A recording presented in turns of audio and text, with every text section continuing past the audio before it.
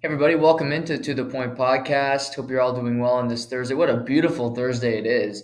Feels like summer today. Just phenomenal. Makes you feel better. It's October. We're almost midway through the month of October. You get a 20-degree day. You can't. Only thing would be better if it was like this all the time. I lived in Miami, which of course is a dream of mine. But we can't have everything all at once. I'm 24. I guess I'll have to wait. I'll have to wait to have all that success and live in a warm climate. But something we can celebrate. Well, number one, I can celebrate that I have internet. Yesterday, pardon me, I was doing a show and my internet cut out. About 24 minutes into the show, I was on a great all-time rant about the amount of serial killer shows in the atmosphere right now on the platforms. That's on Facebook. If you want to go watch that video, there's a video of me going on for about 20 minutes about how there are too many shows involving serial killers, about Ted Bundy and all these other guys. I don't want to go back into it. It was really a rant about the Dahmer show. So that's up there. Some of my best work, honestly. Really thought about it, really deep. 20 minutes of just really great thoughts. So that's on yesterday until my internet abruptly cut out and I couldn't get into any of these sports from the night before. But it is Thursday. Wednesday has hence passed us, and we are here with internet, and we're going to talk about sports today. It's a jam-packed show today because I have a lot to say. I have a lot to get into. I didn't get into winners and losers of NFL Week 5. We're doing that today. I didn't get to talk about the Rangers on opening night of the NHL season. I'm talking about that today. Thoughts, Buffalo Sabres, Don Granato, getting into that today. Previewing Thursday Night Football. Phillies Braves, Kershaw start last night. We'll get into that. And also just more Major League Baseball playoff thoughts because honestly the past couple nights have been fantastic. Way to go, baseball. It is a different sport when you get into October. Just is. 162, that's a slog. When you have games every other night and they mean everything, pitch by pitch, I buy in. Just news and notes from the day.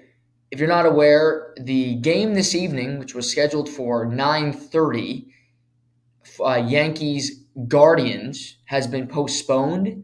Rain out in New York.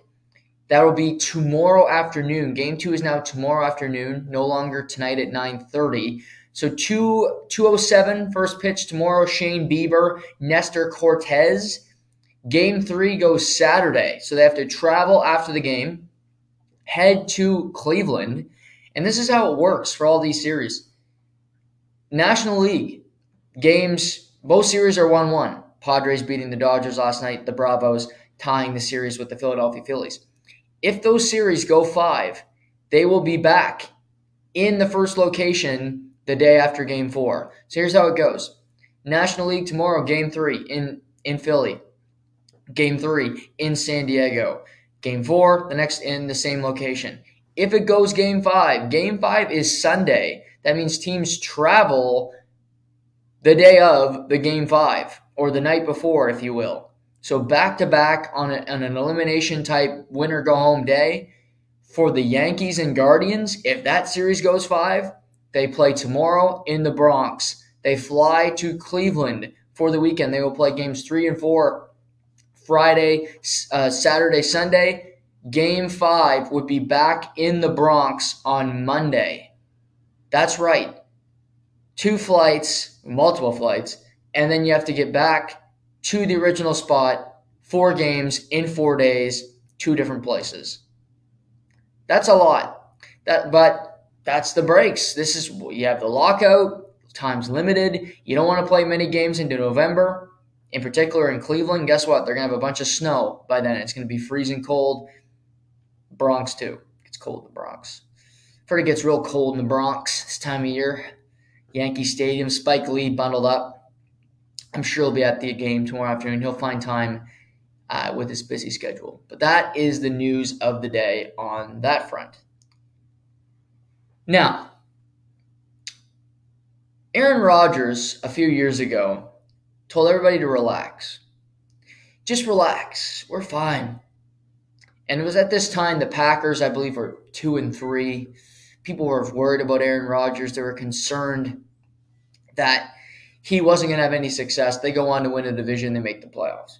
So his statement of relax made a whole lot of sense. I can't say relax today, but what my word of the day to everyone, to every fan base out there, is one of 82. Whether you won a game last night, you lost a game, you cried, you laughed, however you look at it in the National Hockey League, it's one of 82. The Montreal Canadiens, the Tampa Bay Lightning, the Columbus Blue Jackets, the Seattle Kraken, Los Angeles Kings, all these teams have lost already on the season. But you know what you did? You lost one of 82 games. Now, that one of 82, the one of, say, 50 losses, could be added to your resume by the end of the year. But you have a long period of time to figure out if you are a contender, whether you are a pretender, before we get to that point. I say one of 82 to one fan base in particular. And that would be to the Toronto Maple Leafs. Because Toronto Maple Leaf Twitter, Toronto Maple Leaf fans, Canadian fans in general, are dramatic. They are, how can I put this diplomatically? Irrational. They are temperamental. I could throw a lot more verbiage. I could throw a few more adjectives into the mix. But you get my gist. You get the cut of my jib right now. Leafs fans, relax. One of 82. Does it mean more that you lost to the Montreal Canadiens? Maybe in your heart. In the grand scheme of things, it doesn't. A loss to the Montreal Canadiens, a loss to the Columbus Blue Jackets is the exact same thing. It is. And I've grown to see that as I've lost fandom. When I dropped fandom to do this podcast, as I view sports now way more and I enjoy it way more than I did when I was a fan. Losing to Montreal, losing to Columbus, exact same thing if you're a Toronto Maple Leaf fan. No different. If you wagered with your neighbor who's a Montreal fan, you lost that bet, okay, that's your decision. Wager with him on the Columbus game. If you lose money, you win money. It's the same money. Just is. You might go on Twitter and somebody makes fun of you because you lost the Montreal Canadiens, a team who will be in the bottom of the standings in the Eastern Conference. I agree with that. But in the grand scheme of things, when the Toronto Maple Leafs are chugging along, when they're having a good season, the Montreal Canadiens are playing games where they're hanging tough like the Ottawa Senators of the last 3 to 4 years, all of that will be irrelevant. One game does not define a season. One game does not define a player. But you can look at players, you can look at situations and deduce things from one game. And what I see across the league, I have a theme. I'm going to get to that in a minute. But something, I'll look at the Leafs side of things here for a minute just to start the show. Would I be concerned if I was a Maple Leaf fan about Jake Muzzin? Yes, but seeing him play poorly last night is not a new development. I was talking about Jake Muzzin and having concerns about Jake Muzzin before the season started. If you're listening to me on a daily basis, if you're following my line of thinking, if you think, hey, that Noah guy, he knows a little bit about sports, which I think I do, then you're right there with me.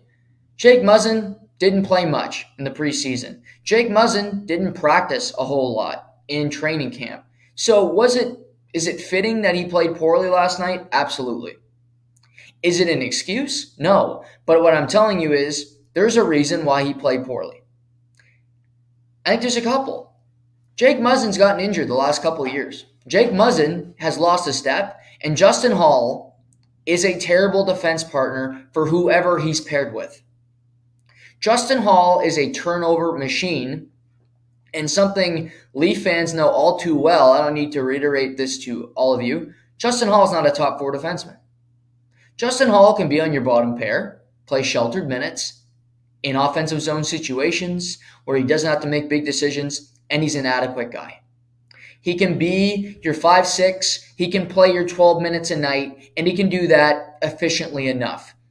But is he a guy that can log 20, 25 minutes? Absolutely not. And putting him with Jake Muzzin, who's lost a step, who isn't as fast as he used to be, who's had head injuries, now he's got a back problem. The guy's breaking down in front of us. I said I wouldn't be surprised if Jake Muzzin was on LTIR to Robidas Island in the next 6 months, and I keep that same sentiment. He's one bad injury away from his career being over. That might sound harsh. It's not harsh. It's the truth. It's brutal honesty. That's me to my core. But putting a Muzzin with a Hall, we've seen it. It doesn't work. It's like putting Nylander at center. It doesn't work either. Now, all that being said, Muzzin and Hall sucked last night. Cost the team the game. Multiple goals. Jake Muzzin turned the puck over, couldn't get the puck out of the zone. Montreal went on to score. Caulfield's first goal. That's Muzzin turned the puck over, couldn't get the puck out of the zone. Caulfield scores. The last goal of the game. Hall turns the puck over at the offensive blue line. Goes back into the zone. Muzzin turns it over again. Before you know it, the unicorn himself, Josh Anderson, who had a great game, by the way, puts it in the back of the net. It's as simple as that sometimes. The fact that Toronto didn't look good, I'm not that concerned with that. It's game 1. Team didn't play well. No, they didn't. No doubt about it. But did Tampa look good Tuesday night? No, they looked terrible. But they were terrible in game 1 the year before. They lost 6-2 to the Penguins. History lesson. They lost 6-2 to the Penguins. They went on to go to their 3rd straight Stanley Cup final. 1 of 82. You can deduce things from one game, but it's about looking at it and seeing it before. Austin Matthews. Am I worried he's going to have a bad season after one game? Absolutely not. I don't think he played well at all last night. He had no impact on the game. He didn't have any great scoring chances. I think he scores at least 2 goals tonight. There's an early prediction. They got the Caps, who are on a back-to-back as well. Caps got to travel to Toronto. Charlie Lindgren gets his first start as a Cap. Toronto will win tonight 6-2. Another prediction for you. They'll bounce back. Matthews is a point tonight. He'll look at McDavid, look at Pastrnak, be a little pissed off that they had a great first night. He'll have a good night tonight. At least 2 goals. Maybe he gets 3. I'll start to the season. I saw things that I liked last night from the Toronto Maple Leafs in all that crap. 1, Michael Bunting had a great game. It's one game, but he had a great season last year. And something for me from him is he's had one season that's relevant in his NHL career. 26-year-old rookie, should never have been nominated for the Calder, all that crap notwithstanding. He's a very efficient player. And he works great with Marner and Matthews. He keeps them from going into the corners. He's a workhorse type guy. He was one of the better players last night, truthfully. I thought he played fantastic. He was all over the puck. He scored the first goal of the season for the Maple Leafs. Loved his game. Bunting, good start to your year. Aube-Kubel. I liked his game. Nick Aube-Kubel, who's with Colorado, in and out of the lineup. I think he'll play. I didn't particularly like any defense. I thought Morgan Rielly played well last night for Toronto. I thought he had a decent game. And I'm not the biggest Morgan Rielly fan, as you all know. There's enough people that are. I don't have to be. That's one of my favorite lines. Anytime somebody says something to me, are you a fan of this player? And I love getting that in conversation. I love having conversations about sports. Truthfully, I struggle with any really other conversation because I'm not that interesting. But if somebody brings up sports to me and say, are you a fan of this player? I'd love to come back with, no, not really, but enough people are, so I don't have to be. It's a great way. People know how to respond to that. But that's a little guilty pleasure of mine. If you ever get that line, you know that we're cool because I like throwing that out there. But I like that part. Rielly played okay. Matt Murray was not at fault last night. The Caulfield first goal, I don't know how many people are stopping that, quite frankly. Second goal, real nice shot. Anderson, that was and even the Monahan goal, that's a bounce play, bad luck type of situation. So for Toronto, it's a bad first game. My biggest concern that I can look at is Muzzin and Hall are your 3-4 defensemen. They can't be. So two things need to happen this season. Here's why you play 82 games. Rasmus Sandin has to become a top 4 defenseman, which he has the potential to do. I haven't seen it yet, but can he become a top 4 defenseman? I believe he can. He's got the tools, he's got the makeup, but he needs to show it. I'm not just handing him a role. I'm not going to say he's going to be a top 4 defenseman because that's presumptuous because I haven't seen shit yet. But does he have the ability? Absolutely. Asking Mark Giordano to fill that role is a recipe for disaster. It's another Band-Aid on a bullet hole. Mark Giordano, I don't think Mark Giordano is going to have a great year. I don't think Mark Giordano, that signing, yeah, you got him for cheap. There's a reason you got him for cheap because that's what he's worth. He's 39 years old. He wasn't a great skater to begin with. He's a 5th, 6th defenseman. He cannot be asked to do more. Period. End of story. No comma, nothing. He's a place filler. He's a guy that, again, sheltered minutes.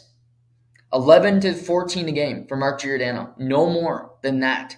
He can't be asked to be a top 4 defenseman. So for Toronto, this year, I think they have one real option on this team to emerge as a top 4 defenseman. It's Rasmus Sandin. And the big worry is Muzzin going to be able to play like a top 4 defenseman by the end of the year? I have my doubts about that. I have my doubts about that because I see him deteriorating year after year, and injuries affect your play.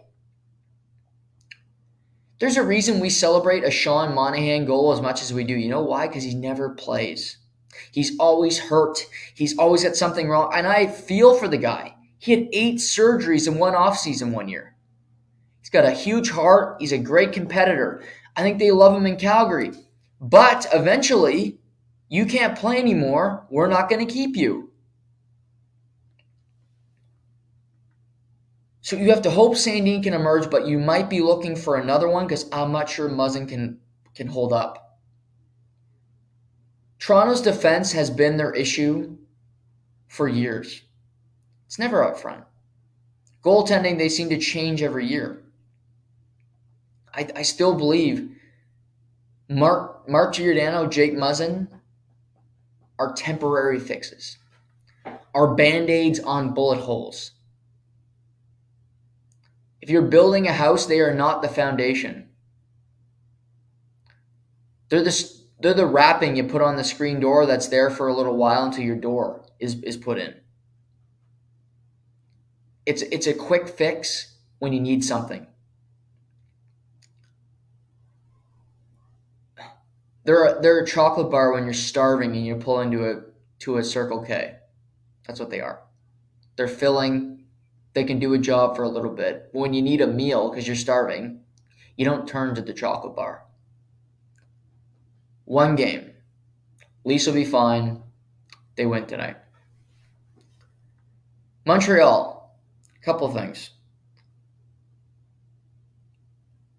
I liked how their youngsters played a lot last night. Caden Gooley is going to be a player. He's going to be a player.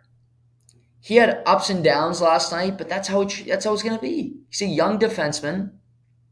He battled. He had a couple of long shifts where he was stuck out there with David Savard for long periods of time against the Leafs last night, but he battled through it. I don't think he played great. I don't think he played terrible. He was decent. It was his first NHL game. He played decent. But I love him. If I'm Montreal, I'm thrilled he's on my team. Honestly, Zerback, hard name for me to pronounce. It's Xheraj. I watched him at the World Memorial Cup with the Hamilton Bulldogs. The kid's tough. Big. He was an undrafted player. Montreal scoops him up. He's 21, playing in the NHL, just freshly out of the OHL. I like his game. He's a good player. Montreal, to me, is going to be entertaining this year. They're not going to win many games, but I think they'll be in them. Like I said, they're going to be the pesky Senators, where the Senators have a slow start. They lose a lot of games, but towards the end of the year, their youngsters are playing. They make it tough on a Tuesday night. It's 3-2 and not 6-2. They got Jake Allen. They got some veterans there. Josh Anderson had a fantastic game last. I mean, if he is motivated, the guy is just a different player. He always gets up for the Leaf games. He's had a great trajectory against the Leafs since he became a Montreal Canadian. But I'm sure Montreal is looking at this saying, can we get Josh Anderson to play consistently well? We'll get a haul for this guy at the trade deadline. Tell you a guy they won't get a haul for. I don't need a sample size on this. Mike Hoffman, my God. How the mighty have fallen, or how the mediocre have fallen. I guess he kind of fell with that scandal with Erik Karlsson that never really had an end to it. Did his girlfriend at the time do it? Was Erik Karlsson lying? I don't know. Don't care. But yikes. It's rough. How many teams are taking that? He might be a Laval Rocket by the end of the year because he is bringing nothing to the table. Since becoming a Montreal Canadian, he's been a complete afterthought, and he plays like an afterthought. Jurek Slafkovsky. I thought he had a really tough first period. Didn't look like he was an NHL player. Slow, indecisive, pensive. But as the game moved on, he got better. Made a good defensive play on Austin Matthews. Got an assist on a goal. Was in good situations. Positionally sound.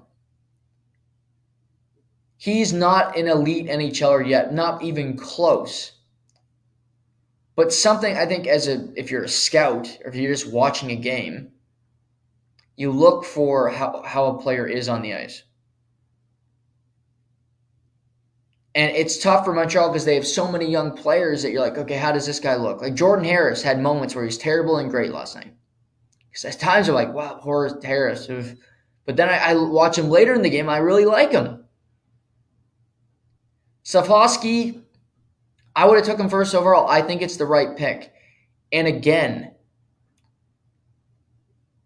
if he plays 60 games for Laval this year and 20 as a Montreal Canadian, that does not mean it's the wrong pick. That does not mean he's going to be a bust. That means they think they're doing what's best for his development. Period. I thought he had a decent game last night. No better, no worse. He had a decent game. But just to juxtapose that, last evening, I wanted to watch all the games that I could. I couldn't sleep, so I ended up staying up till about 2 in the morning watching. I watched the Oilers come back against the Canucks. We'll get into that. But I also watched a whole lot of Kraken Ducks at 11 o'clock last night. Really entertaining game. Thoroughly enjoyed it. And yeah, I watched to the end. Overtime, Troy Terry. Yeah, that was my Wednesday night, watching the Ducks against the, what was it again? Ducks Kraken. Yes. Matty Beniers, 2 points last night. He looked good. Matty Beniers, my Calder Trophy winner. I like watching the Kraken. I'm going to watch the Kraken a lot this year, but that story for another day. Anyway, I watched the Kraken and the Ducks. And before the season, we heard that Slafkovsky was behind schedule. And we hear that, well, Savosky might play in Laval. Was that the right pick? Oh my God, his development. Whole bunch of hoopla. Now, if you recall, back in July, I think it was July 14th, the draft, so 3 months tomorrow. If you recall, on July 14th, the presumptive first pick in the 2022 NHL draft was one Shane Wright.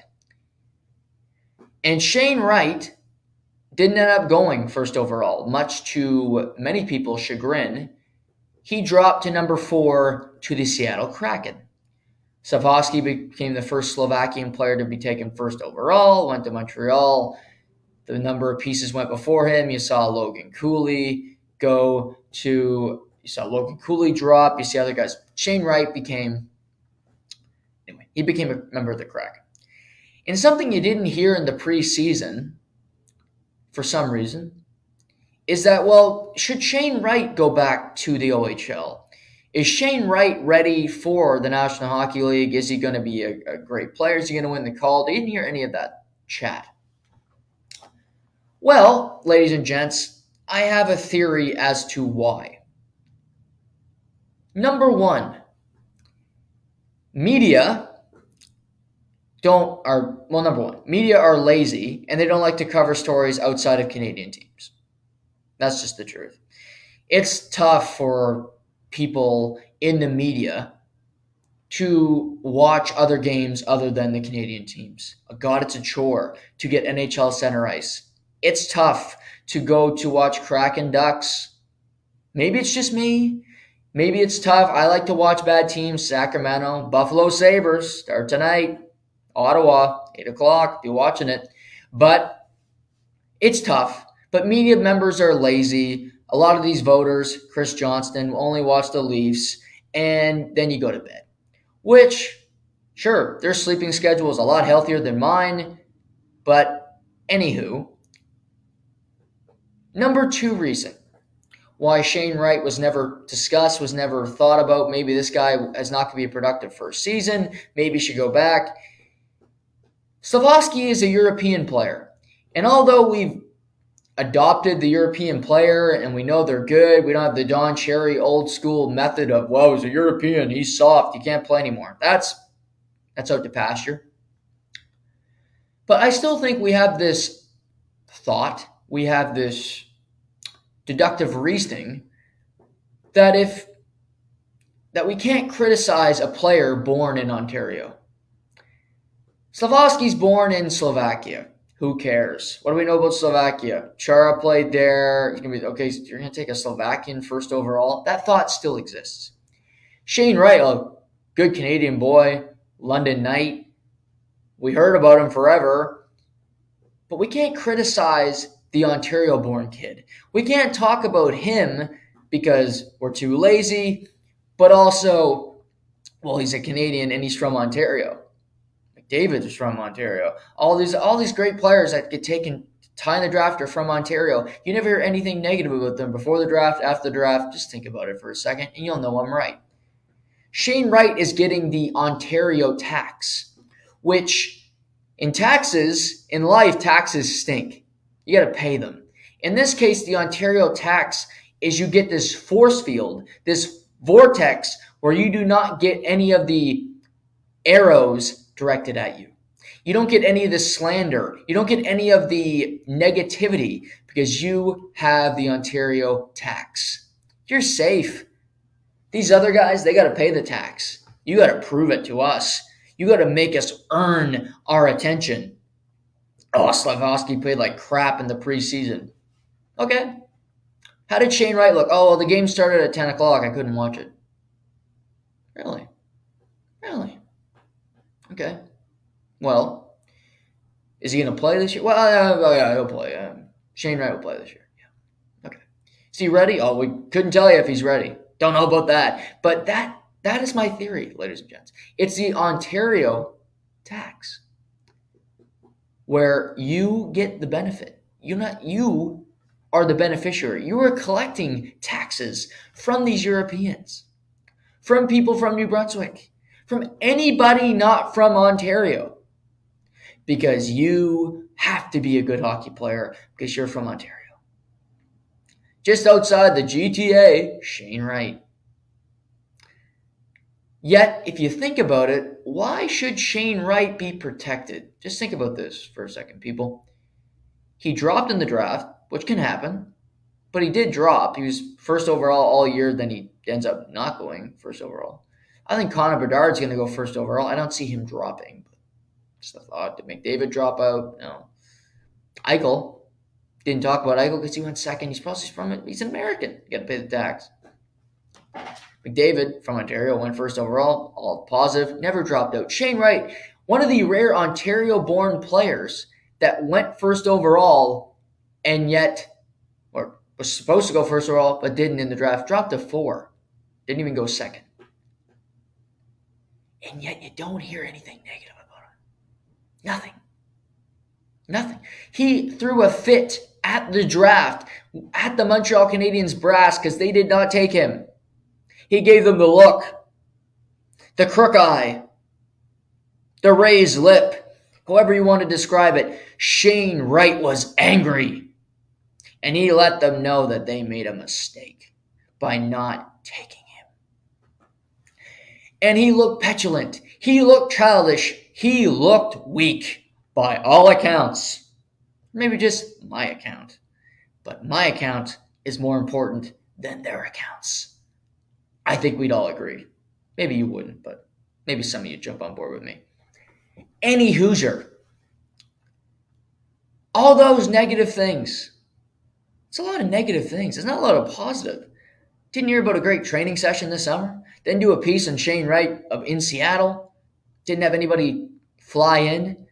Mark Masters didn't go do a cover piece. Mark Rowe, anybody at TSN, anybody at Sportsnet didn't fly Jeff Merrick in to do 32 Thoughts with Shane Wright.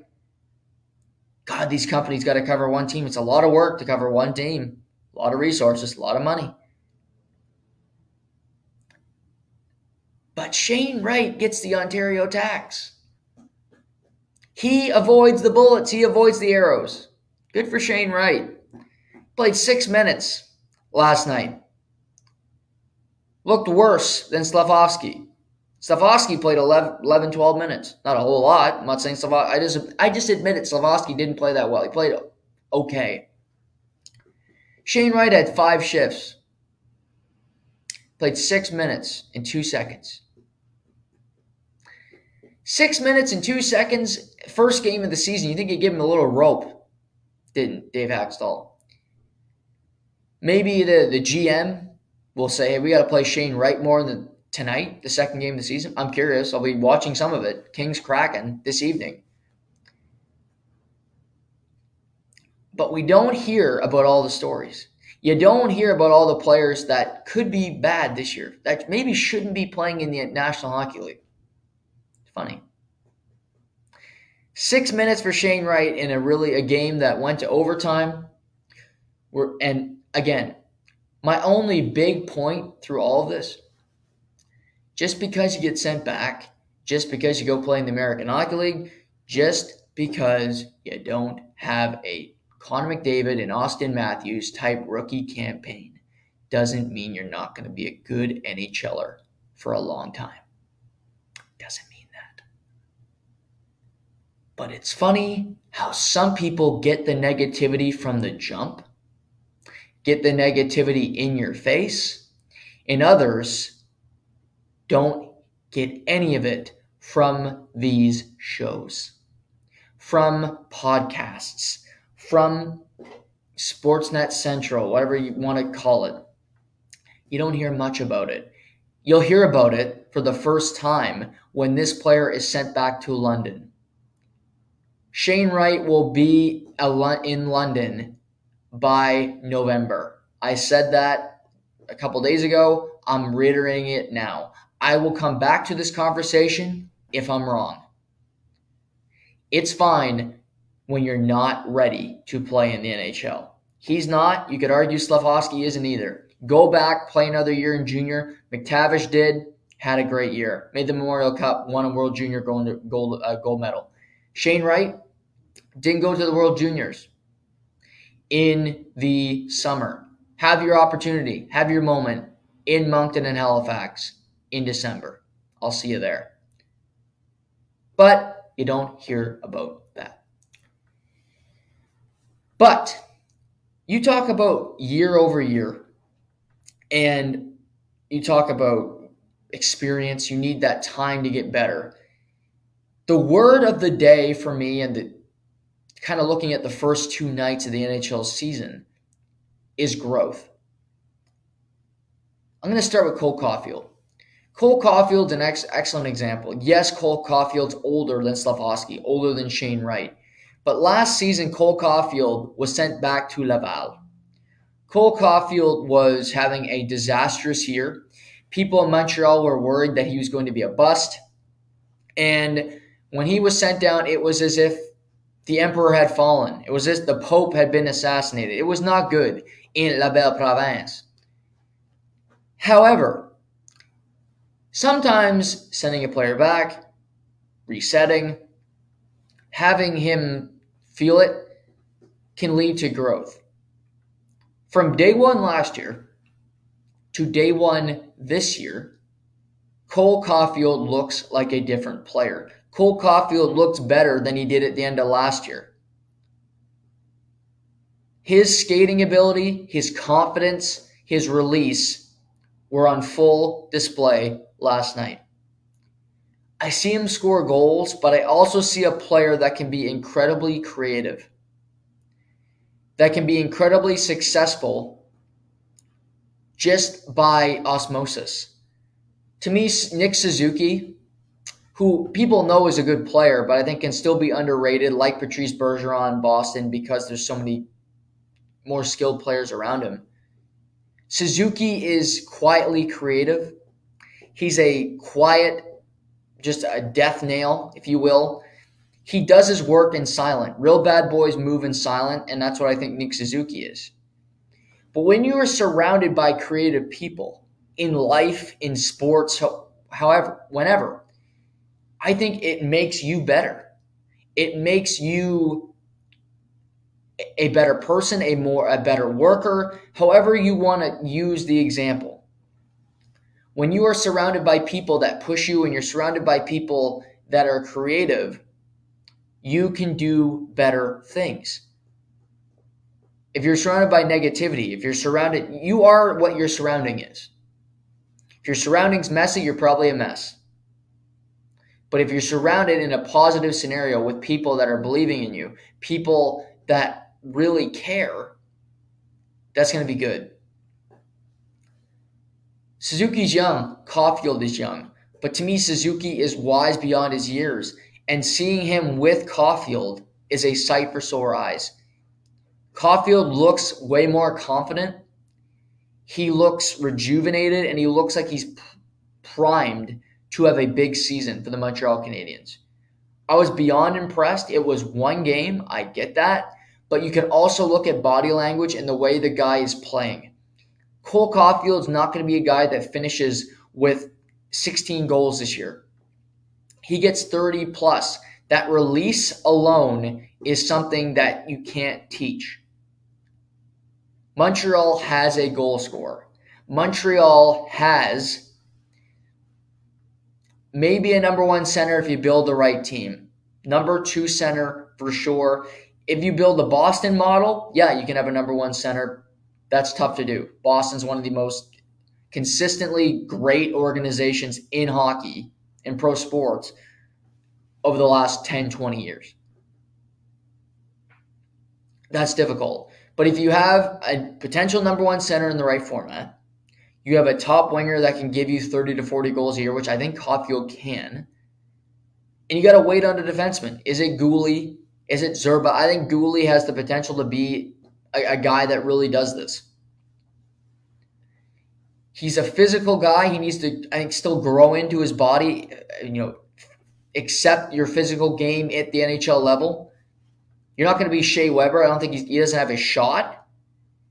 But could he be Shea Weber-esque in his ability on the ice? I think so. I saw good things from Montreal, but I saw growth from Cole Caulfield. Another word, growth, young player. K'Andre Miller of the New York Rangers.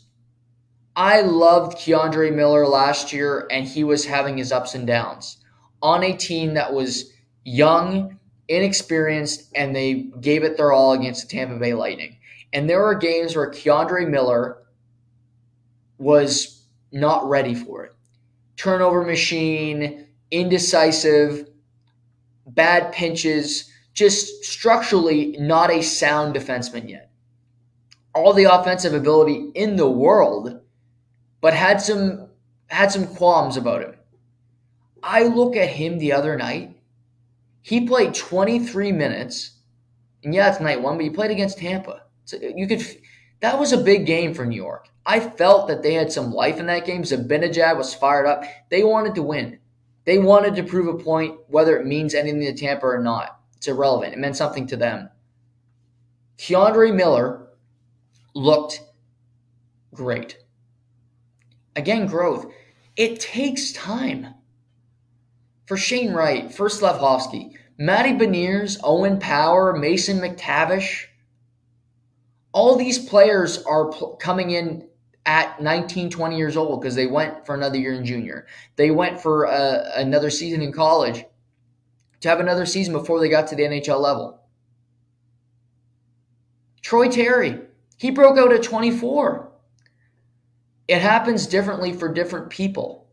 Alexis Lafreniere had his breakout moment last year in the playoffs where people said, well, this is a guy, that guy looks like a guy you draft high. Yeah, he went first overall. Growth, development is not a linear path. It's not the same for everyone. It's extremely difficult to play at the NHL level. K'Andre Miller, to me, is going to be a star. K'Andre Miller has all the potential to be a number one defenseman. And that's perfect if you're New York and you have Foxy and you have K'Andre Miller. I'm not sure both guys can live in the same household forever when it comes to structurally, when it comes to money. Maybe Artemi Panarin's thrown overboard, which I'd have no problem with. But I see the growth. I see the potential. He's still got more to bring, but the dude's a stud. Another guy, growth that I need to see more of to firmly believe in, but something I credit. I credit coaches that start a season and they put a young player that hasn't lived up to expectations yet in good positions. Gerard Gallant gets my clap of the day, and he gets my that's how you coach of the day. How about Gerard Gallant putting Kaapo Kakko on a line with Chris Kreider and Mika Zibanejad? Yes, put him with two players who arguably were the two best forwards on that team last year. Mika Zibanejad, this isn't a debate anymore. Mika Zibanejad's a number one center in the National Hockey League, no doubt about it. Mika Zibanejad was right up there with Foxy as New York's best player in the postseason last year. He was that damn good. Also, the fact that this guy has an unreal motor, his compete level is through the roof. You talk about growth. When he started in the league to where he is now, it is night and fucking day. But when you have a player that from all accounts has underperformed, you haven't seen much from yet, and you see Gerard Gallant start his season putting Kakko on a line with Kreider, to me, the de facto captain, and Zibanejad, the other great leader on this team, full of great leaders on the New York Rangers, it makes too much sense. Great coaching, and that line was unbelievable on night one. Keep them together. Kakko played well. He was physical. He was involved. He nearly scored a goal. Zibanejad scores twice, including a shorthanded goal. This New York team is going to win a lot of games. But you want to see what Kakko can bring. And if he's playing with these type of guys, he was taken second overall. And maybe he won't be second overall type impactful. But if you draft well enough, if you trade, if you scout well enough, and you find talent, maybe that player doesn't have to be put in that situation. On New York, Lafreniere still has more meat on the bone, but you look at it and you say, well, Kakko isn't going to be a great winger. Could he be Michael Bunting? Could he be a guy that gets pucks and gets 25 to 30 goals a year because he plays with great players? Yeah, I think he can. If Michael Bunting can get 25, 30 goals, Kaapo Kakko can. No offense, Michael Bunting. But I'm just looking at the development. Sometimes it's about putting the player in the right situation, and if the work ethic is there, it's forgetting about where you took him in the draft, and it's about how can he help us? Where can we slot him so that we're a better team? Not that our ego, not that our scouts feel vindicated because he was second overall and, okay, he has to play here. Let's put him with our two best players up front, arguably, and see what he can do. And yes, I'll take Zibanejad and Kreider every day of the week over Panarin. Fuck Panarin. Got stopped on the breakaway. I hate the way he plays. I'll never enjoy Artemi Panarin. I'll leave that for the analytic nerds. But that's good coaching. That's intelligence. That's how you approach it. Maybe and you put him with these guys, and maybe he's a Michael Bunting, and he can transition into something more. But sometimes it's just how can we utilize this guy the best? New York, this season is about winning a championship. It was last year, but it was more of we hope. That's past. It's about how can we win this year? How can our team get better? How can players improve? So maybe they're a bargaining chip. Maybe Kakko's flipped to the Chicago Blackhawks. I don't know. I do think Patrick Kane will end up a New York Ranger. But how do we get better? How can we put ourselves in the best position? I'll tell you. You do what Gerard Gallant did. Kudos to Gerard Gallant because he deserves that credit. Good for you. What else? Oh, I guess have my mea culpa of the day. It's a one-day mea culpa because I don't think this is going to last, but I do have to give credit to David Krejci of the Boston Bruins. I have been open and honest about the fact that I didn't think bringing David Krejci back was a big move for the Boston Bruins. I don't think it was a smart move for the Boston Bruins, and I think it was a legacy bring back that was desperate by Don Sweeney and co there to try to win a Stanley Cup when you were on the verge of being outside of winning a cup for a long period of time. However, that is not always the theme that people like. Maybe David Krejci has a great season, although he played in Czech Republic last year and he was pretty terrible. Game 1 back in the NHL last night, they're playing the Capitals, and David Krejci finishes with 4 points. For one night, David Krejci, you made me take one to the pills, and I applaud you for it. 4-point game is a 4-point game. I don't care who's it against. I don't care when it is. You couldn't have had a better start. You couldn't have had a better return to North America. Better return to the Bruins. They must be thrilled. Do I think that this is going to be a long, extended period of time where David Krejci is a significant piece of the Boston Bruins? I do not.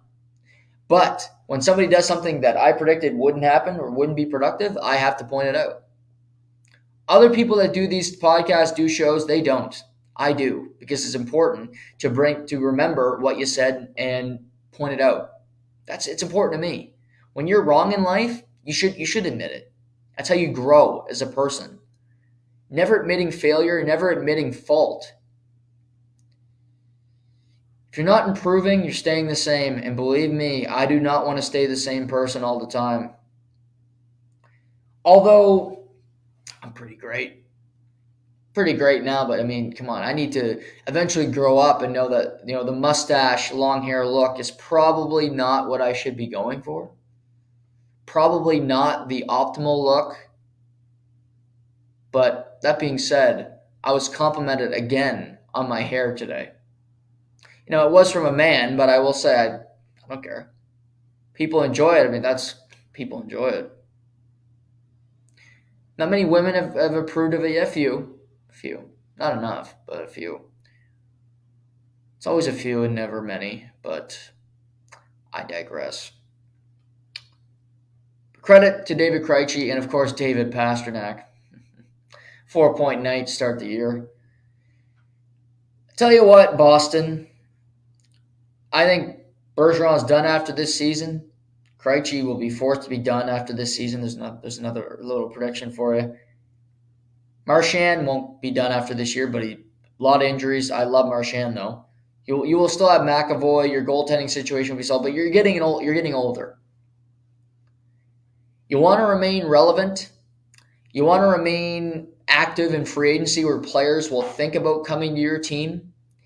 David Pastrnak needs to be brought back. He's a unrestricted free agent at the end of this season. David Pastrnak is one of the 20 best players in the NHL. I believe he was 26 on the list, which is absurd. Artemi Panarin was higher than Pastrnak. They're not even fucking close. Pasternak's a way better player. I'll take him on my team every day of the week over Artemi Panarin. I'll take a tuna fish sandwich before I take Artemi Panarin on any team. I'll repeat that. I will take a tuna fish sandwich over Artemi Panarin on my team. Anytime, any place, tuna fish sandwich. And let me point this out. I don't eat fish. I hate tuna. I hate the smell of tuna. But Artemi Panarin is that stinky. I don't want it. David Pastrnak, I'll take all the time. One of the best players in the world. One of the best goal scorers in the world. Got one of the best personalities. He's just a stud player. Bring him back, Don Sweeney. He's been making $6.6 million the last 6 seasons. Haven't heard one complaint about his contract. No begrudgingness, nothing. He was a great soldier, and he made your team better. We talked about taxes earlier, and when you know you might re-sign to a team that stinks, when you know that some of your best buds might be leaving, going off, might be going to live in Miami, but maybe Bergeron stays in Boston. I wouldn't. That traffic there, one-way street, and you could go live in the heat, but yeah, that's his life. I wouldn't stay in Boston, but maybe he'll want to. But if you know your buddies aren't going to be at the barn every day, your team's not going to be that good, and you might be going through a rebuild, you might have to fire your GM, who knows what happens with the coach, I'd be wanting some more money. David Pastrnak is a $10 to $12 million player every day of the week. Don Sweeney, pay the man. Or you're going to let him get to unrestricted free agency because I think Boston's going to make the playoffs this year, so that means you're not going to trade him at the trade deadline, and he'll walk for nothing. That's a good solution. Teams, you can sign these guys. Just don't give them a no trade clause. Because I think some players will want to be traded because if you're on a bad situation. Re-signing a player doesn't mean he's with you forever. It doesn't. Give him a new deal, Boston, because he'll be trade capital if you don't want him in the future because you're going through a rebuild, or he will be the face of your franchise going through a rebuild when all of your great veterans, Boston Hall of Fame players are gone. You need him. He's important. He keeps you relevant either way. He keeps you competitive, or he keeps people coming to the rink if you're shit. Pastrnak, I went to a Boston game last May. No bucket and warm up. His ability to talk to fans, flip them pucks, that means something. He connects with Boston. He connects with fan bases, and he's also one of the best players in the world. Pay the man, Don Sweeney. I see a lot of these players, Tage Thompson, Matthias Samuelson, all these players getting big deals. And yeah, those are 2 Buffalo Sabres that come to mind, but there's more. I get it. Saw today, Travis Sanheim might get a long-term extension in Philly. They should. But I see all these guys getting pretty good money. David Pasternak's better than all of them. David Pastrnak is one of the best wingers in the world. He's a better player than Mitch Marner. That's right. He said it. I'll take, again, Don Sweeney. Pay the man. What's the holdup? You don't want to give him 8 years? Don't worry about it. You won't be there in 8 years. You'll be fired in the next 3. Come on. Come on, Don Sweeney.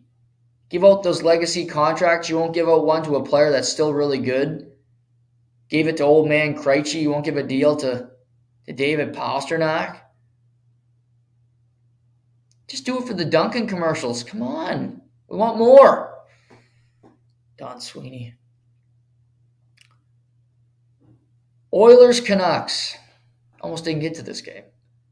56 minutes in, just breezing through. It was a great, fun show so far. I mentioned last night on Facebook, I wrote that it's only 2 days into the season, and I already have defensemen to rag on, which I do. Mentioned Muzzin and Hall earlier. I didn't even mention Evgeny Dadonov, who's a winger for Montreal, but my God, that game-time goal, that play, make you want to just take a stick and two-hand him. But then we go to Edmonton Oilers, who I'm high on. I like their team. No surprise, Connor McDavid down 3-0 last night. Gets 4 points. They win 5-3. Draisaitl gets 3 himself. And that's McDavid being McDavid. But Edmonton's like Toronto. They can score a lot of goals, and they got a similar issue. Their back end. Evan Bouchard. I haven't been a fan of Evan Bouchard since the World Juniors, where he was terrible, as he was touted as being the top defenseman on the roster. Well, Edmonton, it's night 1. It is still 1 of 82. That narrative continues, and it will remain for a while. Evan Bouchard is not, and I'm going to repeat that again, is not a top 4 defenseman. Just because you don't have a replacement that can play in that role does not mean plugging a guy into that role is good. Evan Bouchard is a great shot. He's got some offensive upside. His defensive game is horrible. His play inside your own zone, horrible. Situational awareness, pretty terrible. Not horrible, pretty terrible. Evan Bouchard has more flaws than he has more cons than pros. Let's put it that way. Big shot, offensive upside, sure. He's a defenseman. And that's what comes down to it. At the end of the day for me, are you good defensively? Put up all the points in the world. Cale Makar can play defensively. Yeah, he'll put up 100 points this year. Maybe he wins a Hart Trophy. But what I do know is that Evan Bouchard defensively, he's not fucking Cale Makar. He's not Victor Hedman. He's not even Morgan Rielly. He's not any of these defensemen that put up a whole lot of points. He's going to be average at best at that. He's not better than Darnell Nurse. Sorry for everybody who hates Darnell Nurse all of a sudden. Darnell Nurse is Edmonton's best defenseman. It's not close. It's not a 2-horse race. Cody Ceci is a better defenseman than Evan Bouchard. That's right. I said it. Evan Bouchard is so frustrating to watch. And if you're an Oilers fan, it is still 1 of 82. You won the game. But I like to point out flaws because when I see a problem before it comes up, I like to be right. I like to see it before it happens. Edmonton. You don't have a whole lot of cap room. I get it. It's your own fault. Signing Brett Kulak and signing some of these defensemen that you got on the team to long extensions, I don't think is a smart idea. But hey, that's just one guy's opinion. Kulak and CC and Ryan Murray, they're Band-Aids on bullet holes. For Edmonton to win a Stanley Cup, to really be in that position, they need a top 4 defenseman. That's not a maybe, that's a certainty. I watched the Kraken last night. I don't know if they have many. Would Edmonton want to bring Adam Larsson back? Let me tell you, he wouldn't hurt this team. Adam Larsson paired with Evan Bouchard, and knowing what Adam Larsson is as a defenseman, which is a defensive defenseman, wouldn't be a bad idea. I'm not saying you trade Evan Bouchard. I'm not saying you throw him overboard. He's not walking the plank, but he's certainly not setting sail. He is more of an anchor. He might be an anchor on this blue line if you don't find somebody. If you don't find a life raft. That I talked yesterday about Titanic briefly. If Jack can't squeeze, if Jack can't find room on the life raft, he's going to drown like he did in Titanic in that piece of shit of a movie. But Adam Larsson coming back to the Oilers, Seattle is going to be sellers because they're not a good team. They're going to be fun to watch though, but they're not going to be a good team. They'll have players they might sell. Jamie Alexiak, another guy I think the Oilers could look at, but. Getting a top 4 defenseman, priority. Bouchard, it's one game. I get it. 1 of 82. But when I see a body of work for a player for a long period of time, sometimes that's what you are. It's easier to be a Kako and find a new pivot, to find a new solution on a team when you have 2 line mates and you play the wing. For Bouchard, the one option you do have to kind of mask what's been a problem for you for most of your career, find a defense partner that is way better situationally than you are. See if Ken Holland can do that. He's going to need to if they're going to want to win. I mean, last night, good hockey. Carolina wins. Marty Netcash, one of my favorites, is a big game. But again, it's 1 of 82. Alex Ovechkin doesn't score a goal last night. Austin Matthews doesn't score a goal last night. Kucherov didn't score a goal night 1 for the Lightning. It's one game. We'll see as it goes on what happens. Lots of games tonight. And yeah, we got an interesting slate of games tonight. A few come to mind. I'll put it this, we'll talk about NHL tomorrow as we will every show. Tomorrow's going to be Big Money Friday. It's going to be a solo Big Money Friday. I'll go through every NFL game with you. I'm going to talk college tomorrow. We'll also get into the NHL. So a lot of stuff to chew on tomorrow. But also, I'm saying this right now. As you all know, I've discussed this. Buffalo is my team. They're not, I don't root for anybody, but I follow a team every year closely that's not any good. It's just something I do. I enjoy it. I watched parts of 57 New Jersey Devils games last year. Buffalo is that team for me this year. It's going to be Kraken out west. I might watch a lot of Kraken hockey this year. It's a sick disease, but I might do it. Tonight, Ottawa-Buffalo. I'm interested in this game. I'm intrigued in this game. I want to see Owen Power play. And Donnie Granato, head coach of the Buffalo Sabres, got a extension. He's got a 2-year extension. He had 2 years left on his deal already. So he's got 4 more years in Buffalo. Smart decision.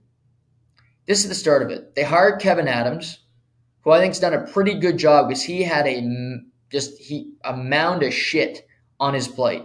Ownership sucked with the Pagulas. They're still there, but you don't hear about them as much. You didn't have a head coach. You had a bunch of bad contracts, and you had a culture of losing. You got rid of some of that cancer with Jack Eichel. I'm not saying Jack Eichel's a cancer everywhere, but it turned out that way. You bring in new life with a guy like Alex Tuch, who's just breathed in Buffalo. He's accepted it. He enjoys it. You name Kyle Oposo captain. Love that. Not every team, your best player has to be your captain. That's a stupid philosophy. I don't agree with it at all. Your best player might have zero charisma. Look at the Maple Leafs. Your best player might just be a guy. Sometimes your leader wants to be a guy that had to work. Kyle Poso was nearly out of the league, had concussions, had injuries. He's battled back. He had a 20-goal season last year. You have Tuck, you have Oposo. I think you got leaders on this team in Buffalo. They're not going to win a whole lot of games. You got Craig Anderson. You got an old couple, no goalies that you're excited about long term to start the year.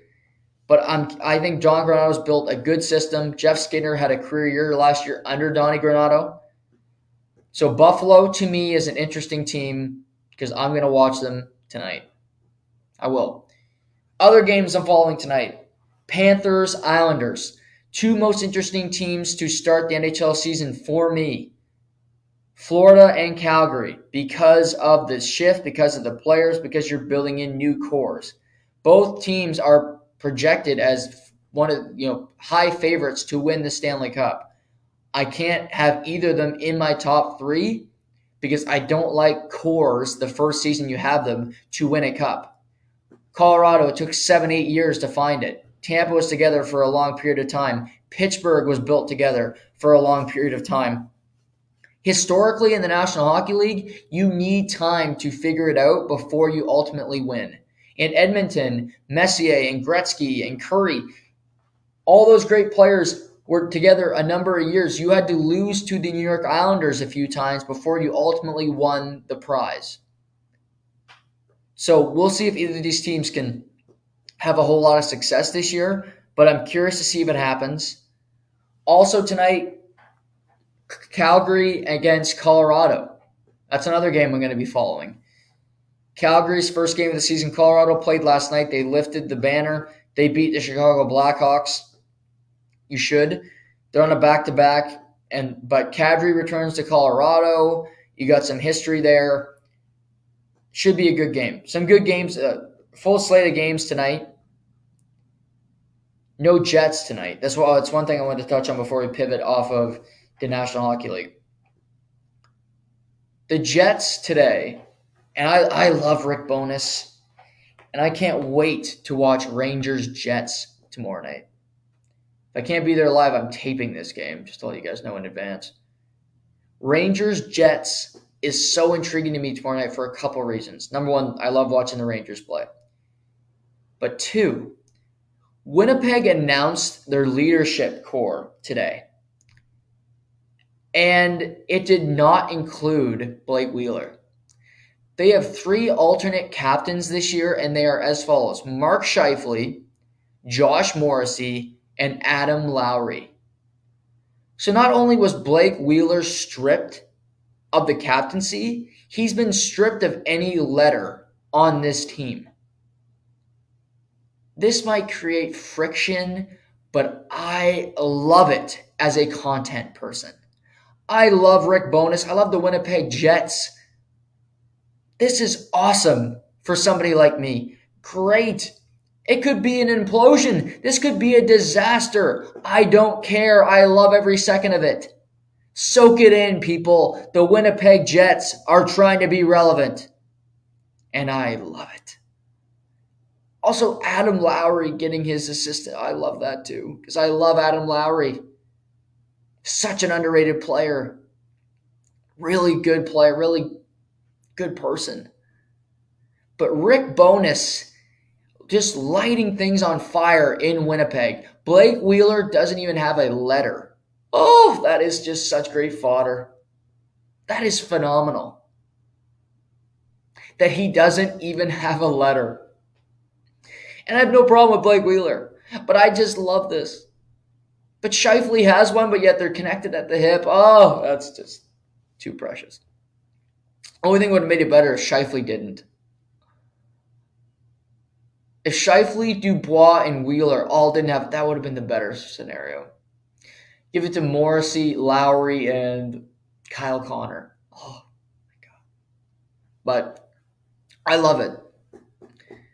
I love this from Rick Bowness and the brass in Winnipeg because this is just so delicious to scoop up. They're an interesting team to follow. They got the Rangers opening night tomorrow night in Winnipeg. Should be fun. Should be fun, that's for sure. But a good start to the NHL season. Really good start, and thank you to teams like the Winnipeg Jets.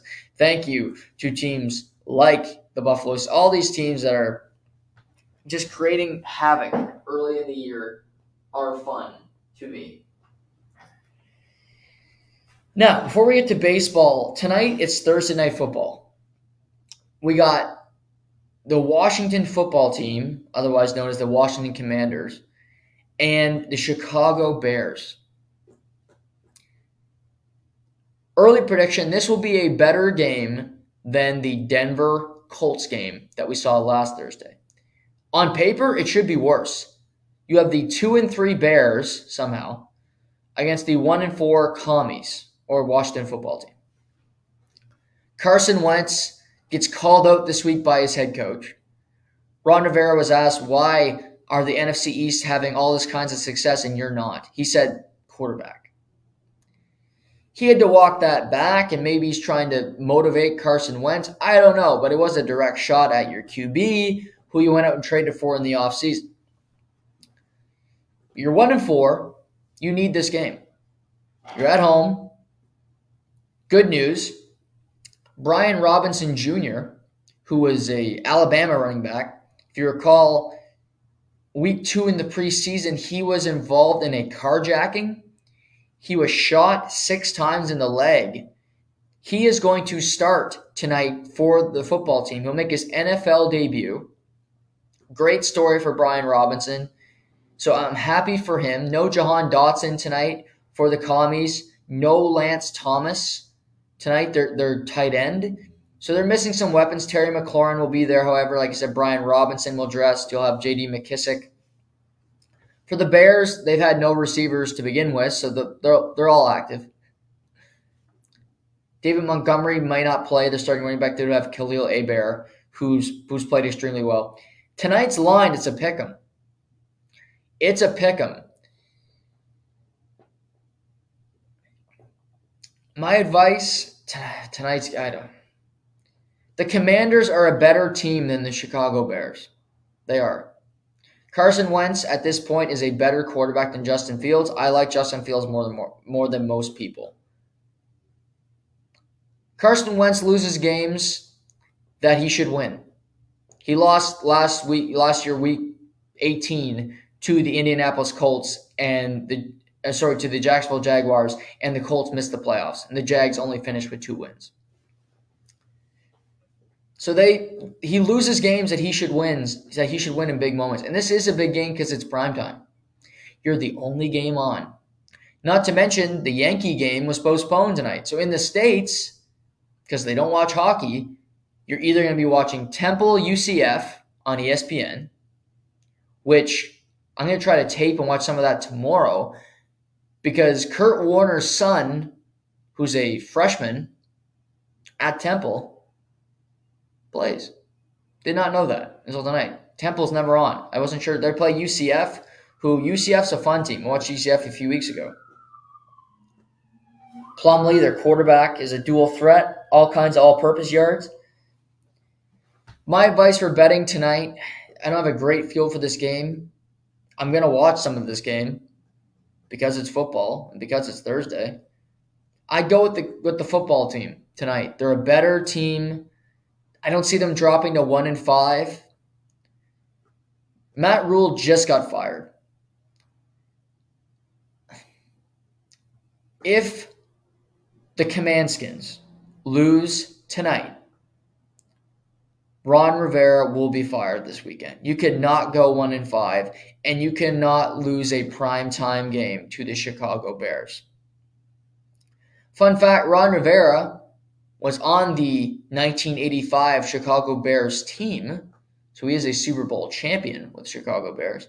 Wouldn't it be fitting if he got fired losing to the Chicago Bears? To me, if they lose tonight, he will be fired before they play their next game. We'll revisit that. We'll see if they win tonight. But honestly, it's an intriguing game. It's not, but it is. It's not an intriguing game, but for some reason it is. Because Justin Fields, Carson Wentz, Brian Robinson Jr., Washington needs to win. The Bears win tonight. They are 3-3 after 6 games. The Commanders lose tonight. They are right up there in the driver's seat to get the number 1 pick in the draft. It would tie them odds-wise with the Pittsburgh Steelers to get the number 1 pick in the draft, which is just absurd that those are the 2 teams that would have the highest odds. It's a pick'em. I like the Commanders to win, but we'll see. We'll talk about it tomorrow. This is an interesting Thursday night game. It is, but at the same time, it isn't, but at the same time, it is. We'll be talking about it. We'll watch it tonight, of course. Major League Baseball. This is what we waited for. Not the rinky-dink wild card series. Not the crap with the best 2 out of 3 and the new format and all that. We want divisional series, best of 5, intrigue, travel, no days off. Well, Phillies beat the Bravos in the opening game. Bravos come back yesterday, and what's interesting as a whole in the postseason is we've seen some pitching performances that have been fantastic. Started off, you look at Game 1, Shane Bieber in the wild card series, fantastic, just a phenomenal, just an excellent game from him. Joe Musgrove throws a gem for the Padres in the wild card round. Some of the great pitchers in baseball we see. But then you go to Max Fried. Then you go to Justin Verlander. And you go through these pitchers that are getting lit up. And they are great. Scherzer. This is a trend. The great pitchers are not having quality starts. Fried surprised me. But then you have a guy like Kyle Wright bounce back and go 6 innings of just pretty effortless, quick, easy baseball. Not much more that you can ask for from a starting pitcher.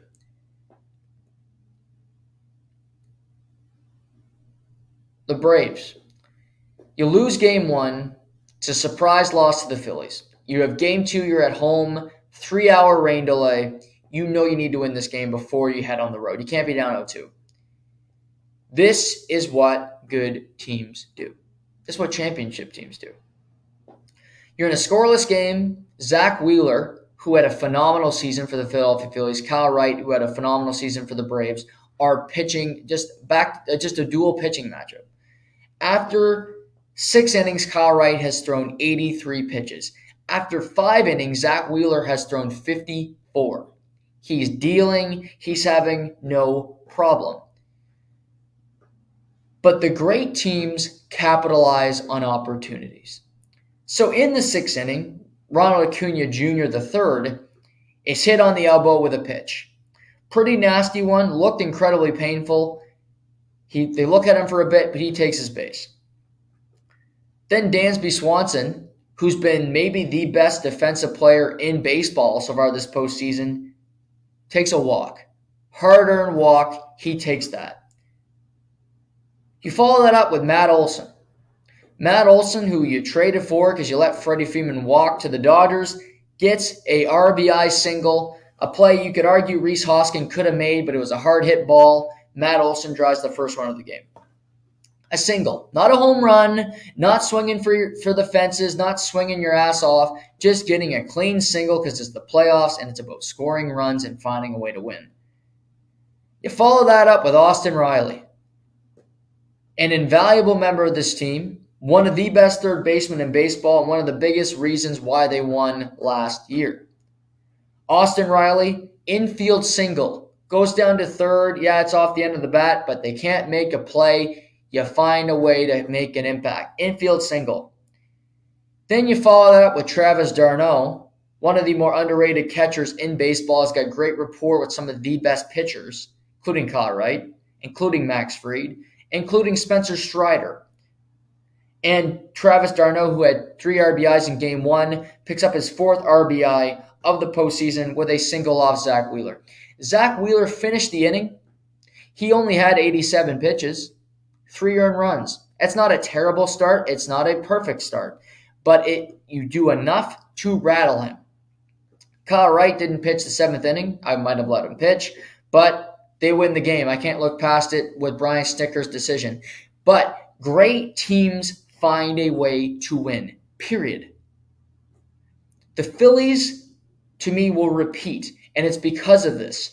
You can go Acuna, Swanson, Matt Olson, Austin Riley, d'Arnaud. Those names have clout because we've seen them do it before. We've seen this team battle. Then you get A.J. Minter in the pen. You get Raciel Iglesias, who you picked up from the Cincinnati Reds, and you finish it off with Kenley Jansen, who I don't love, but we have seen him close big moment games before. When you have the pieces to win these games, when you have the right people in the right location, you can have success. Braves win 3-0. It wasn't based off home runs. It wasn't based off somebody trying to be a hero. It was about playing small ball and getting guys on base and finding a way to drive them in. Simple as that. You juxtapose that to the Guardians in Game 1, they hit into 3 double plays. Their one run of the game comes off a solo home run from Stephen Kwan, their leadoff hitter. Maybe don't. Maybe find a way to hit it the other way. Maybe find a way to get it by the defender. Matt Olson hit a rocket to Rhys Hoskins. He couldn't meet the play. 3 double plays mean you're hitting, just the way you're approaching it is not correct. The Yankees aren't some juggernaut defensive team. Garrett Cole is a good pitcher, has never been a great postseason pitcher. He's never won a World Series. Got close in Houston, did not win it. The Braves find a way to win that game. The Guardians, who have no experience, who don't hit well, hit into 3 double plays. That's the difference between a championship team and a team that could very well be out of the postseason by Saturday afternoon. I picked the Guardians to beat the Yankees. It was a stupid pick. I'm sticking with it because I made the pick. But I look at it and say they can't hit anything. Stephen Kwan, Jose Ramirez isn't getting hits right now. The Yankees didn't even hit well, but you have errors combined with a team that can't hit jack, you're not going to win many games. I don't think they get swept because I think Shane Bieber pitches another gem tomorrow for the Cleveland Guardians. That Game 2 goes tomorrow, like I said, at 2 o'clock. Now, Padres-Dodgers. Clayton Kershaw is one of the best pitchers of all time. No doubt about it. 3-time Cy Young winner. He's won a World Series. However, 5 innings, 6 hits, 3 earned runs is a Clayton Kershaw playoff start. That is his track record in his career. Average, mediocre, 5th starter in the playoffs. That is Clayton Kershaw's MO. Last night, Clayton Kershaw being average, being okay in his start is not any way surprising. It's not out of the blue. That's Clayton Kershaw. Yu Darvish having the same start, not surprising. Yu Darvish having a great start to begin the wild card round was more surprising to me. These two guys having a crazy game last night where teams are going back and forth, home run after home run. Trey Turner has morphed into Barry Bonds in this series. Okay, I thought we'd see a lot of home runs in this series. But something that's not surprising is one of the GOAT pitchers of the last decade being a 5th starter in the postseason. I'm not saying Clayton Kershaw is a 5th starter, but in the playoffs, that's what kind of production he gives you. 5 innings of 3 earned with 6 hits with a couple walks. You dress it up because it says 6 strikeout on the screen on Fox, but guess what? He didn't pitch well last night, just like Yu Darvish did. What you can say is you have this eclectic game where it's 3-3 and 2 moments in the game that won it. Jake Cronenworth is the hero last night, but it's not because he hit the 2-run homer to ultimately seal the game. That is not my big take. That's not my big moment from this game. My big moment is in the third inning when Jake Cronenworth had a man on third and a man on second. Second on third, 1 out. And he has a long at-bat with Clayton Kershaw. It's back and forth. He's fighting pitches off, and you can just tell he knows he needs to get one of these runners to come in to score. He hits a ball to first base, but it's in the right position where the first baseman has no choice but to take the first base. He can't get him out at third. He can't get him out at home. And Jake Cronenworth drove in that run. He had 3 RBIs last night, but it was not the home run to me that just signaled the game. To me, it was the RBI in the third inning. Third inning. That was the difference maker. That showed me that the Padres were playing to win last night and not playing to win a home run derby. Not playing to win the All-Star game on MLB 2K. It was about trying to beat the Dodgers.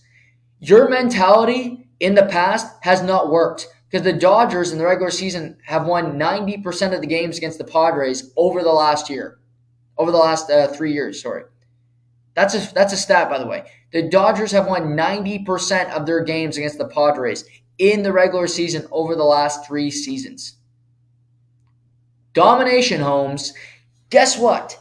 The Dinger party, where you have to out-hit them with home runs, not working. Cronenworth setting a standard, setting a new standard for this organization and how we approach this team. That's postseason baseball.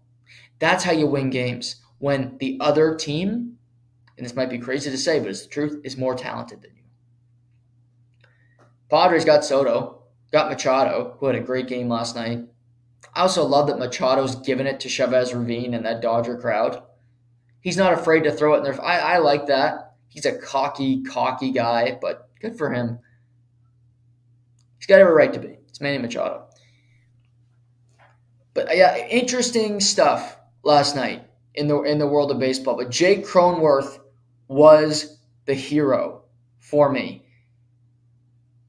This game has started. It is now 5 p.m. We got Astros Mariners Game 2. Game 1 was incredibly entertaining. You had Yordan Alvarez hit his walk-off home run off Mr. Tight Pants, a.k.a. Robbie Ray, after the Mariners had a big lead. Mariners have Luis Castillo, who pitched a gem in the wildcard game, going up today against Framber Valdez, who has been one of the more underrated best pitchers in baseball over the last number of years. Just a constant, great presence for the Houston Astros. I mean, I'm not gonna just put that. It's an obvious statement, but it's a must-win today for the Mariners. Not to mention some programming notes. If the Mariners win today, it'll go to Game 4. Obviously, you're guaranteed a Game 4, 2 games in Seattle. Game 4, it will be an afternoon game. That'll push back the start time of the Seahawks-Cardinals game so that people can get to both events, which I think is pretty cool. But Saturday afternoon, there will be a playoff game in Seattle for the first time in over 20 years. That game is a 5:07. So Saturday, I'm just looking up the schedule. We got Braves, Phillies, 3 o'clock start time. That's Game 4. It'd be Game 4. Astros, Mariners, Game 3. Then you got Yankees, Guardians, and you've got Dodgers, Padres. That's a great Saturday mixed with some college football, which is going to be phenomenal this weekend. But we're in the second inning, no score for Mariners and Astros. I'm looking early. Castillo, clean first inning. Framber Valdez, clean first 2 innings for him.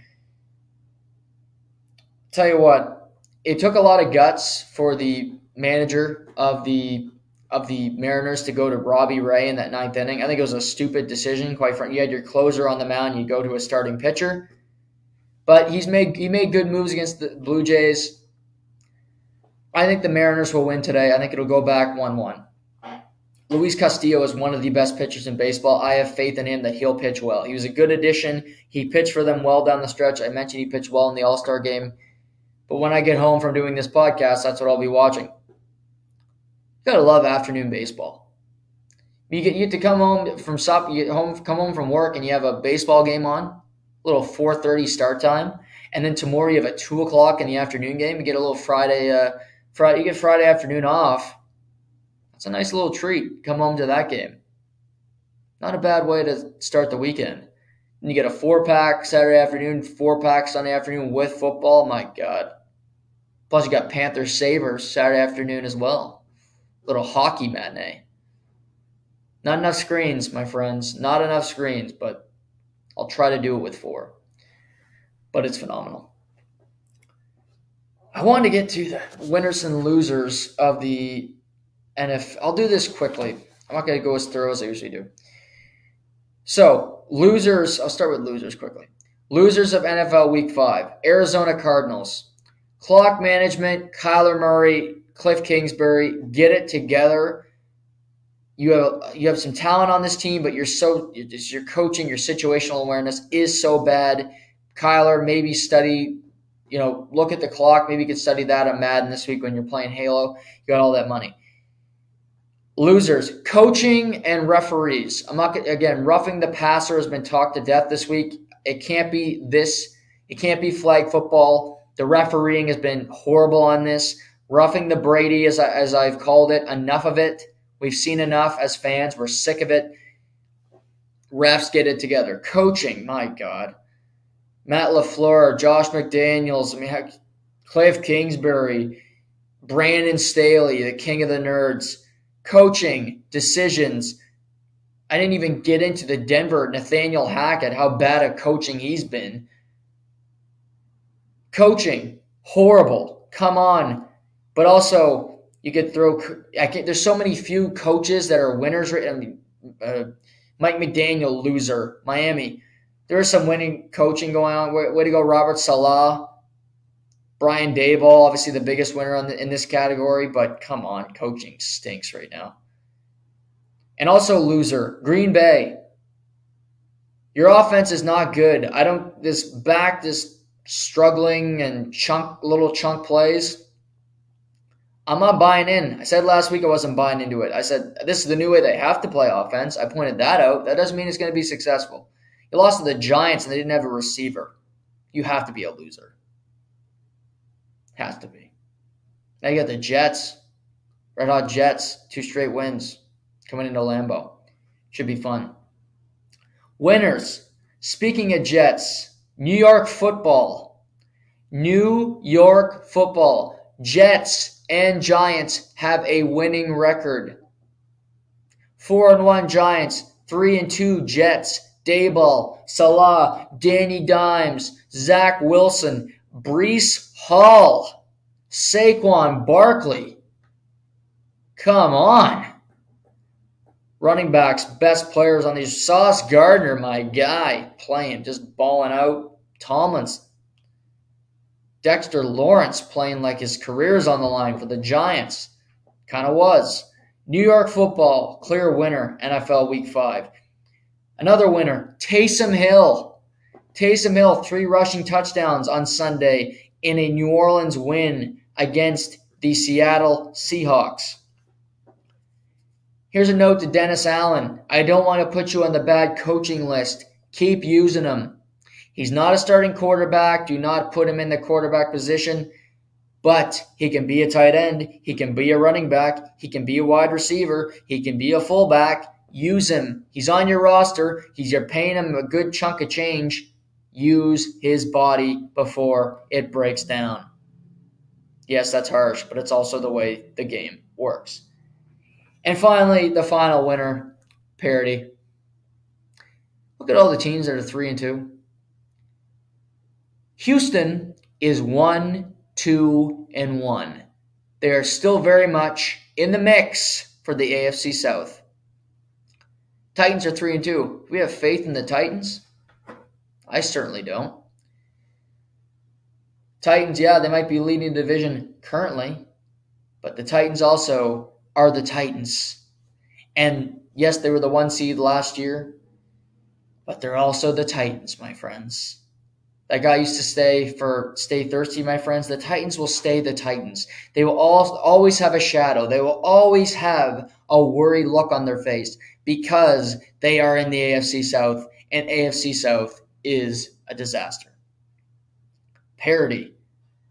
Somehow, the Dallas Cowboys are winning games with a backup quarterback. Parity, where you have the Atlanta Falcons covering 5 games in a row. They get screwed.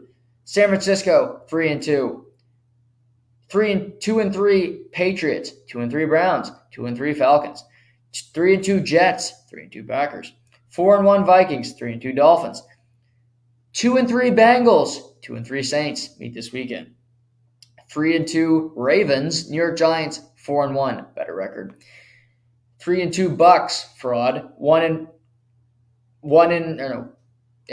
Bucks, 1-4 Steelers. They stink. 1-4 Panthers against the 2-3 Rams. Look at that. See how many 2-3 teams there are? A lot of parity. 2-3 Cardinals at 2-3 Seahawks this weekend. Something's got to give. 4-1 Bills, 4-1 Chiefs. We might talk about this game tomorrow, ladies and gents.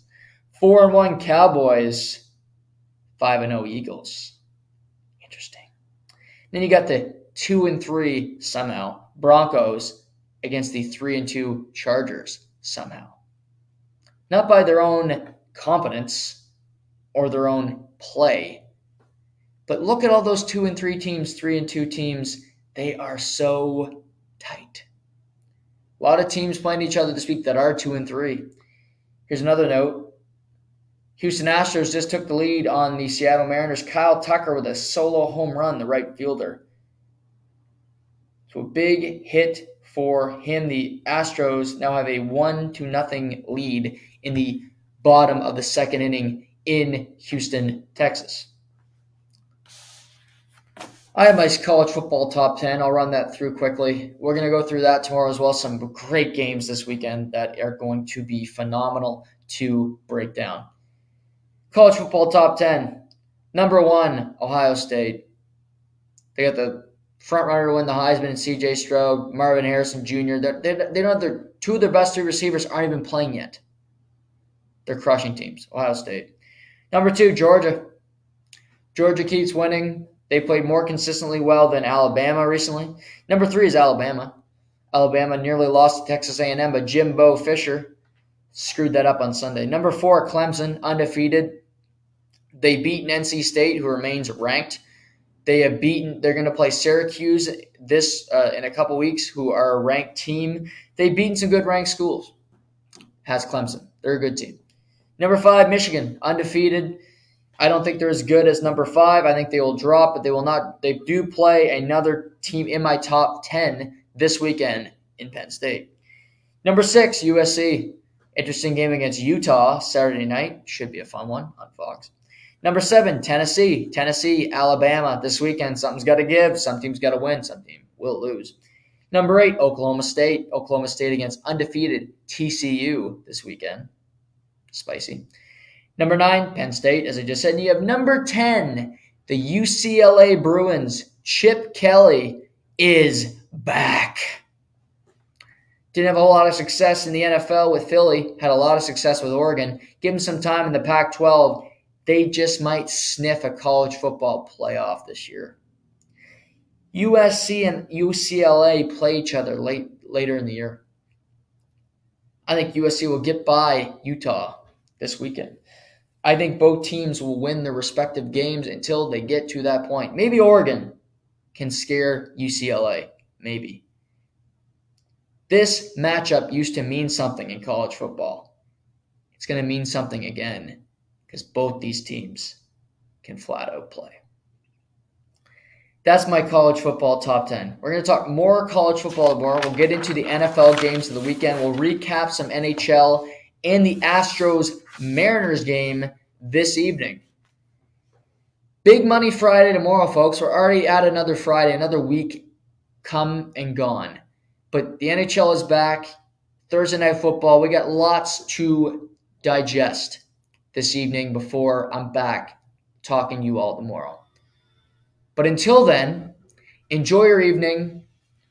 And for everybody here, just remember, sometimes it's better to just be to the point.